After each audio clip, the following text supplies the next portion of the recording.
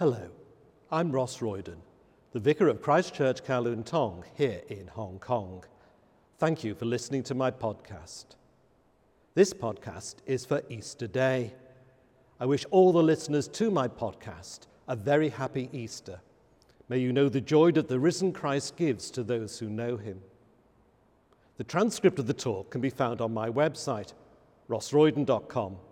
It is also posted in the Christ Church Facebook group.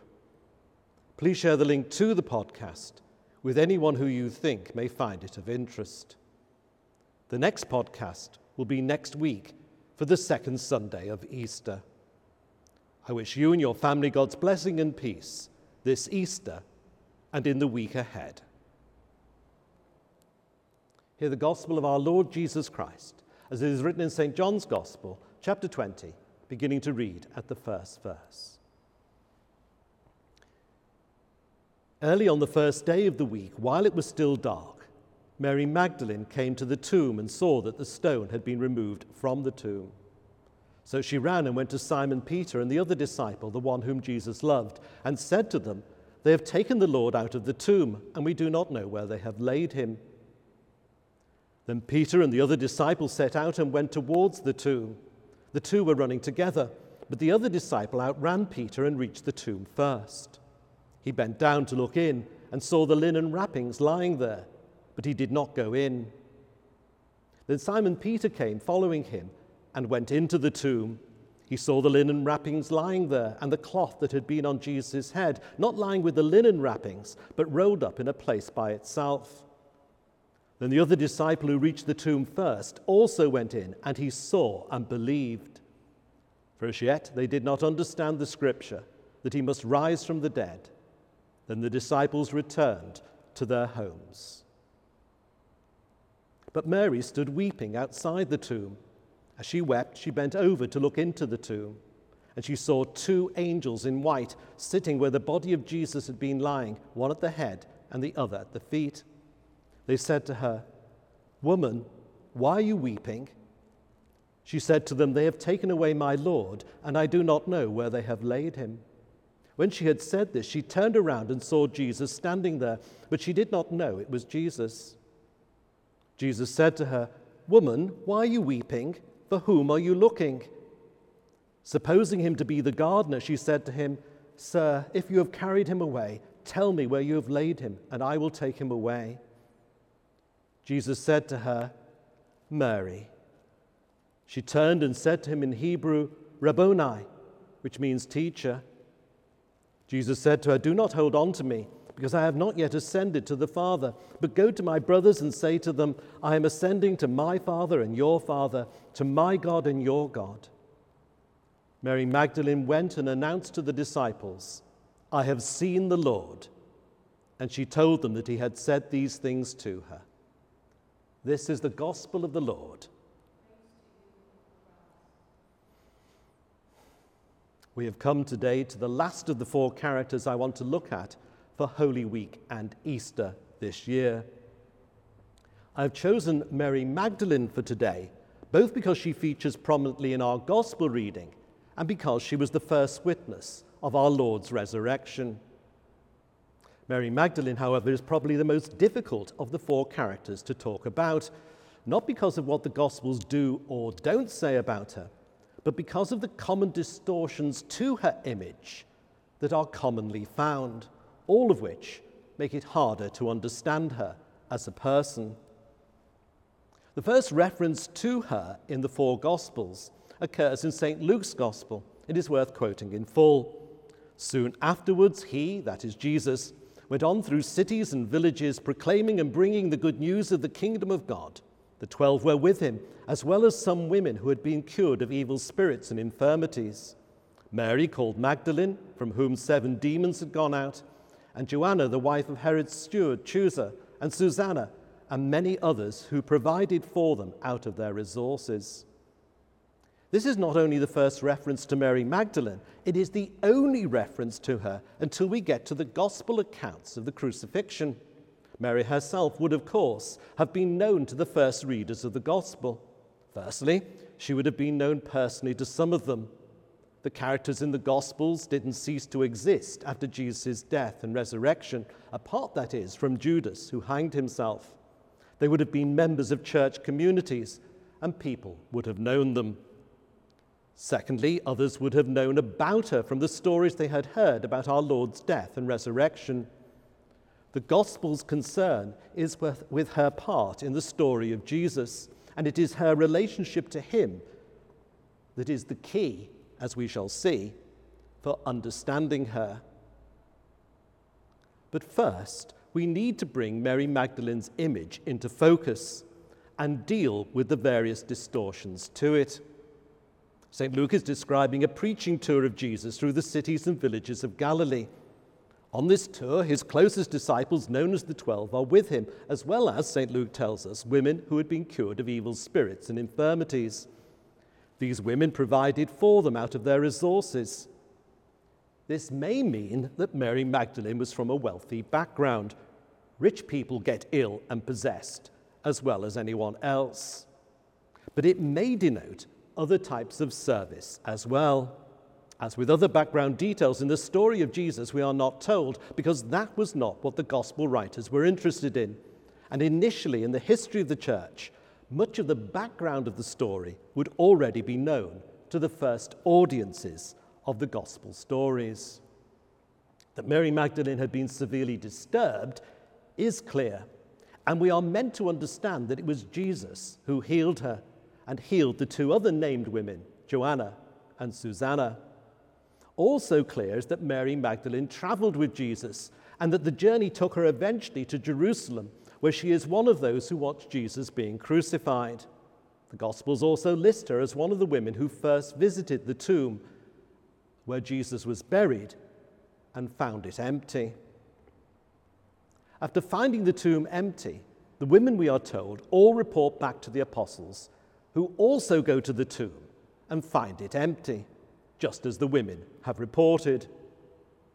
St. John then, alone, has this account of Jesus' appearance to Mary Magdalene.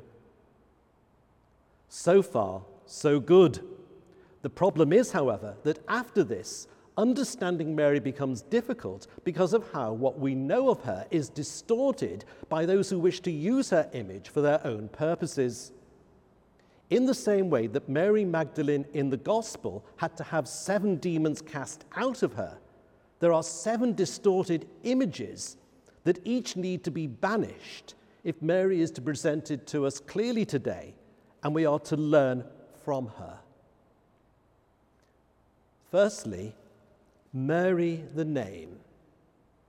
The distortion begins with Mary's name itself. The demon of historical inaccuracy brings with it all the other demons of distortion, and we can see the distortion beginning even with speculation about Mary's name. At first it seems harmless enough, but it opens the way for more harmful distortions to come. As we have seen, Mary was one of the most popular girls' names at the time. To distinguish her from all the other Marys, many of whom are in the Gospels, she was known as Mary Magdalene. Magdalene refers to Magdala, a village on the side of Galilee. Magdala means tower in Hebrew and got its name most likely from the geography of the area. Magdala was a busy fishing village. The village has only recently been discovered and excavated. It is one of the most exciting archaeological sites in Galilee, and there are not one, but 2 synagogues that have been discovered there. Some of us have been following the virtual pilgrimage for Lent, led by a member of a wonderful church community there, known simply as Magdala. This, you would think, is all straightforward enough, but recently there have been what are best described as sentimental speculations that Mary was called Magdalene, not simply or so much because of where she came from, but because of her own towering faith in Jesus. The name Magdalene being seen as referring to her faith rather than the place. It's good sermon stuff, and at first sight seems harmless enough. But once we have started to leave historical accuracy behind in favor of our own imaginings, it is hard to stop, and we see it taking a more harmful turn in the next distorted image. Secondly, Mary the prostitute. Historically, Mary Magdalene as a prostitute has been the most popular image of Mary, and this is the image of her that still persists in popular culture. It would not matter if she'd been a prostitute. Jesus welcomed and forgave prostitutes as he welcomed and forgave many types of sinners. It just happens not to be true. Belief that Mary Magdalene was a prostitute was the result of a confusion and conflation of characters that, ironically, a pope is partly responsible for. Mary Magdalene came to be identified with Mary of Bethany, whom we thought about for the 5th Sunday of Lent, together with the sinful woman of Luke chapter 7. Pope Gregory I, in the 6th century, himself made this identification in a sermon, although it is one that was already around at the time. Pope Gregory, however, in confirming it, gave authority to it. The image of Mary Magdalene as a prostitute stuck, and it is still with us. People love this image of Mary Magdalene, and it is deeply rooted in popular culture. It is an image that has been the basis for paintings, books, films, and even musicals. I've had so many men before, the character of Mary Magdalene sings in Jesus Christ Superstar, and that's how people often identify her. It is, however, a false identification. Mary of Magdala and Mary of Bethany are two different people, and neither of them is the sinful woman of Luke chapter 7. Thirdly, Mary the submissive woman. As well as the image of her as a prostitute, who not only has demons cast out of her by Jesus, but is also forgiven by him, the next image sees Mary Magdalene as having gone on to become a kind of female groupie on the road with Jesus. Those of a more traditional type of faith would not, of course, describe her like that. But in their portrayal of her, she certainly doesn't appear as an independent person in her own right. In the best versions of this particular distorted image, she is depicted as looking after Jesus and offering support to him and to his male disciples. More sinisterly, those who take this approach often use the image of Mary Magdalene and others like her to argue that women should submit to men and take a role in society that is subordinate to them. A recent book by a woman on the Catholic understanding of the role and place of women argues just that. It is called Ask Your Husband. While it is true that the women did minister to Jesus' needs, this image is also used to imply there are limits to the sort of ministry that women should be allowed to perform. Specifically, it is an image that has been used in the past to justify women not being allowed to be ordained or to preach. The question of what role women should have in ministry is one that the Church has different views on. Anglicans, for example, ordain women as priests. Roman Catholics don't. The fact, however, that Mary Magdalene took the role of supporting Jesus doesn't offer support one way or another. Jesus himself was with us as one who serves. As we saw on Maundy Thursday, washing his disciples' feet was one of the last things Jesus did before his arrest. Fourthly, Mary, the wife of Jesus. A twist on Mary the prostitute image is that of Mary the girlfriend or wife of Jesus. This has become popular in recent years, not least thanks to the works of fiction such as The Da Vinci Code by Dan Brown. Brown suggested in the book that Mary and Jesus were married and that Mary had had his child. Fearing for the safety of her child, she had fled with the child to France. In some versions of Mary, the wife of Jesus, the wedding at Cana of Galilee was the marriage of Jesus and Mary.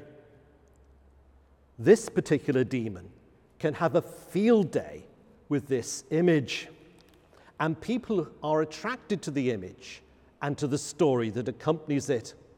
Because, after all, who doesn't love a good romance?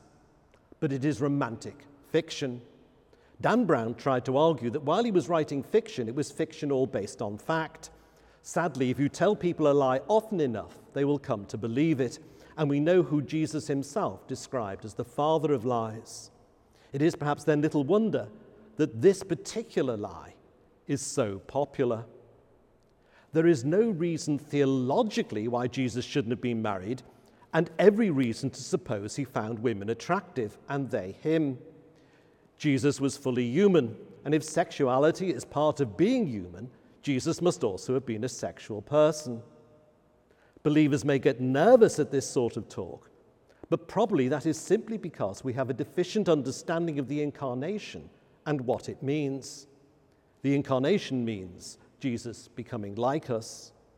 But while there is no reason why Jesus could not have been married, there is no evidence that he was. It is just pure fantasy, and a dangerous fantasy, because it takes our minds off the story of Jesus and what he came to do and domesticates it into a story of romantic fiction. But it is just that, fiction. Fifthly, Mary the Apostle. Exorcising the demons that have given us the different images I have described, although not easy, is nevertheless possible simply by looking at the evidence or lack of it. But there are now new ones that are, if anything, even more difficult to get rid of, even if they are no more historically based than before. So far, the different images of Mary that we've looked at have, all in their different ways, seen Mary as being dependent on and subject to men. But that is no longer the spirit of our age. So it is perhaps not surprising that the nature of the distortions of Mary's image should have changed to make her image now conform to that of the world we live in. One of the most popular images of Mary Magdalene in the church at the moment is that of Mary the Apostle. It was St. Thomas Aquinas in the 13th century who described Mary as the apostle to the apostles, even if he didn't mean by that phrase what more modern users of it mean by it. Ironically, it is another more recent pope who has given support to this image. Pope Francis elevated the memory of Mary Magdalene to the status of a feast on July 22nd, 2016, in order to stress her importance, affirming her title as an apostle. People find the image of Mary Magdalene an attractive image because, again, it is one we want to believe in. It is an image of Mary that has been seized upon to justify women's ordination and to argue for the elevation of women to positions of leadership in the church. But again, the image itself says more about us and the age we live in than it does about Mary Magdalene herself.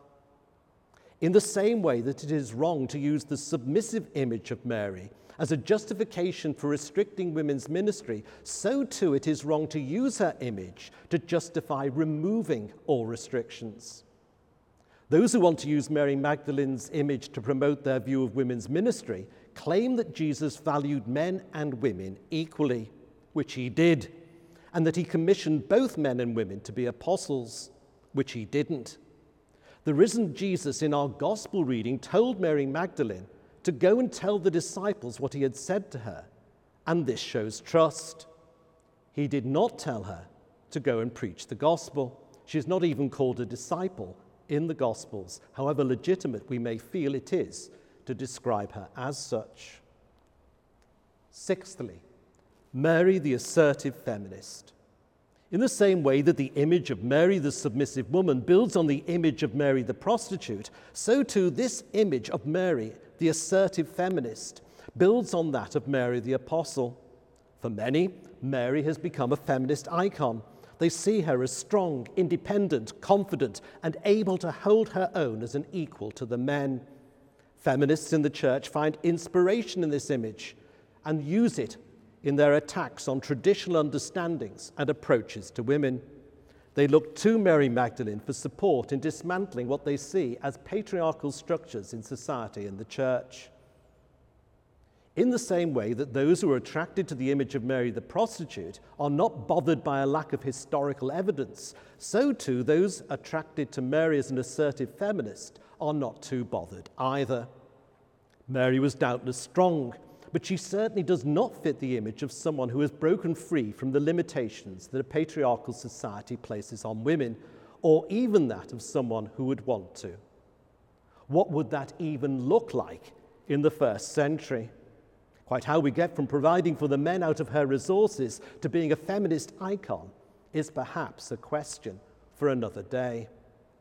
The fact remains that as much as we may not like it, the society Jesus lived in was patriarchal, and as much as we may today want to free society from patriarchy and change it in our own day, we should not do so by changing the image of Mary to fit our own modern-day prejudices and beliefs.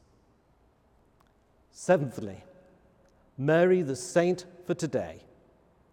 And so we come to the ultimate exaltation of Mary Magdalene, now no longer the prostitute submissively following Christ, not even simply a disciple equal to the other disciples. The image of Mary for today is not just as the apostle to the apostles, but the apostle of the apostles. To quote from one reputable website, her status as an apostle in the years after Jesus' death rivaled even that of Peter. No evidence is given for such a breathtaking assertion, but who needs evidence when it's what you want to hear? Mary has become what one British newspaper described as the figure from the Bible for the Me Too era. It has been quite a journey for someone whose image for many years was that of a previously possessed prostitute who provided for Jesus. But whether the image is that of the repentant prostitute or a divinely appointed apostle, the images are distortions that hide rather than reveal the Mary Magdalene of the Gospels. What is clear is that at different times, these different images have made Mary Magdalene attractive to different people for different reasons. We find ourselves irresistibly drawn to her, or more accurately, to the image we have of her. It will need another sermon on another day to explore the reasons for this. Having attempted to banish the distorted images which prevent us seeing St. Mary Magdalene as she is, I want to offer 3 words that I think describe her and so allow her to speak to us about our relationship with the Lord. Firstly, faithful. Something that St. Mary Magdalene shares with the Blessed Virgin Mary, who we looked at on Good Friday, is that she is faithful. Sadly today, the 2 women are seen to be in contradiction of one another. The website I have just quoted also says this: Christians may worship the Blessed Virgin, but it is Magdalene with whom they identify. For many, St. Mary Magdalene is the complete opposite to the Blessed Virgin Mary. While the Blessed Virgin Mary is commonly portrayed as submissive and sexless, Mary Magdalene is seen as strong and sexy. Of course, a generation obsessed with sex is going to prefer a woman it can portray in its own image to one who seems to sit in judgment on it. The truth is that both women are being misrepresented by many who claim them for their own. Mary Magdalene submitted herself to the will of God no less than the Blessed Virgin Mary, and the sexuality of either woman is of no interest to the New Testament writers, not because it is unimportant, but because the writers had more other pressing concerns and saw in both women not models of sexuality, but models of faith. Again, as we saw on Good Friday, the Blessed Virgin Mary willingly heard the word of God and kept it. St. Mary Magdalene did exactly the same. Both women experienced both joy and pain as a consequence. Both were united in faith, as together they watched as the one they loved and served died an agonizingly painful death, and both were rewarded by our Lord for their faith and commitment. The Blessed Virgin Mary, by being given to the Church as its mother, and St. Mary Magdalene by being given the privilege of being the first to witness and announce the resurrection. Both women are a precious gift to the Church and models of faith. They both give us an example and a challenge, an example of acceptance and submission, which perhaps men more than women need to see and learn from, and a challenge to us all to turn away from the constant search for self-fulfillment that our age is so desperate to pursue, and instead to devote ourselves to the service of Him who gave His own life for others. Secondly, devoted. We would expect someone who had been so severely disturbed as Mary Magdalene had been to be devoted to the one who healed her. In whatever way we understand demon possession today, what Mary was suffering from before Jesus freed her was obviously extremely serious. On being healed by Jesus, she became part of a group of women who were deeply attached to Jesus and who, within the confines of the society of their day, sought to support him and those closest to him in his work. To do this meant traveling with him and being with him in Jerusalem for the last days of his life. They watched him die, which in itself must have been a distressing and deeply disturbing ordeal. Mary Magdalene was not the only woman there at the crucifixion, nor is it true to say that there were no men present. Yet again, as we saw on Good Friday, the beloved disciple was there with the Blessed Virgin Mary. What is true is that the women weren't there because of what Jesus taught, or because of what they hoped he would do, or even simply out of a desire to be obedient to God's word, but because of what he meant to them. Their commitment wasn't to a political or religious ideology or to a code of ethics, but to Jesus himself. The women continued to show their devotion to Jesus after his death. They were not the only ones to do so. Nicodemus and Joseph of Arimathea were the first. But the women did so without hesitation or reservation, and in doing so showed their personal devotion to him. I think it is fair to say that it is still the case that women are more open and consistent in their commitment to Jesus. I realize that this is a sensitive and controversial subject, and that anything said can easily be misunderstood or cause offense. However, it has certainly been my own experience that it is often women who keep the church going and who are willing to perform tasks which are important, but which the men are often unwilling to do. Women, in turn, have often found in Jesus a person they can relate and respond to. It was true during his ministry, and it seems to have been true historically. In the 2nd century, for example, a pagan writer made the accusation that the church's message was attractive only to the foolish, dishonorable, and stupid, only slaves, women, and little children. It seems always to have been the case that women have been disproportionately attracted to the church. In the mystical tradition of the church, which puts a strong emphasis on the presence of God and entering a relationship with him, women are especially represented. The 4 women doctors of the church are all mystics: St. Catherine of Siena, St. Hildegard von Bingen, St. Teresa of Avila, and St. Teresa of Lisieux. They each expressed a devotion to Jesus that also characterized Mary Magdalene in her relationship to Jesus. St. Mary Magdalene challenges both women and men to a similar devotion to Jesus. Thirdly, intimate. Which brings me to my final point, and here it gets dangerous. Dangerous, that is, because of the risk of being misunderstood. It is, however, a risk worth taking, because it is a risk that St. John himself takes in our reading. Mary Magdalene has been to the tomb with the other women as it is described in the first 3 Gospels and referred to in the 4th. They have told the men of their experience there and how they have found the tomb empty. The disciples all rush to the tomb to see what the women are talking about. St. John describes the beloved disciple looking into the tomb and Peter going in. They both see the linen wrappings lying there and the tomb empty. No one knows what to make of it, despite what the angels have said to the women. 2 unnamed disciples on the road to Emmaus later express their confusion. They say, "Moreover, some women of our group astounded us. They were at the tomb early this morning, and when they did not find his body there," we should not blame them for being confused. All this is outside their experience and unlike anything they have ever come across before. St. John writes simply that they did not understand the scripture. I can't imagine we would have been any wiser. After the disciples have all left and gone to their homes, Mary Magdalene alone remains in the garden. She stands outside the tomb weeping. As she weeps, she looks into the tomb, still weeping, and sees 2 angels where Jesus' body has been lying. They ask her, "Woman, why are you weeping?"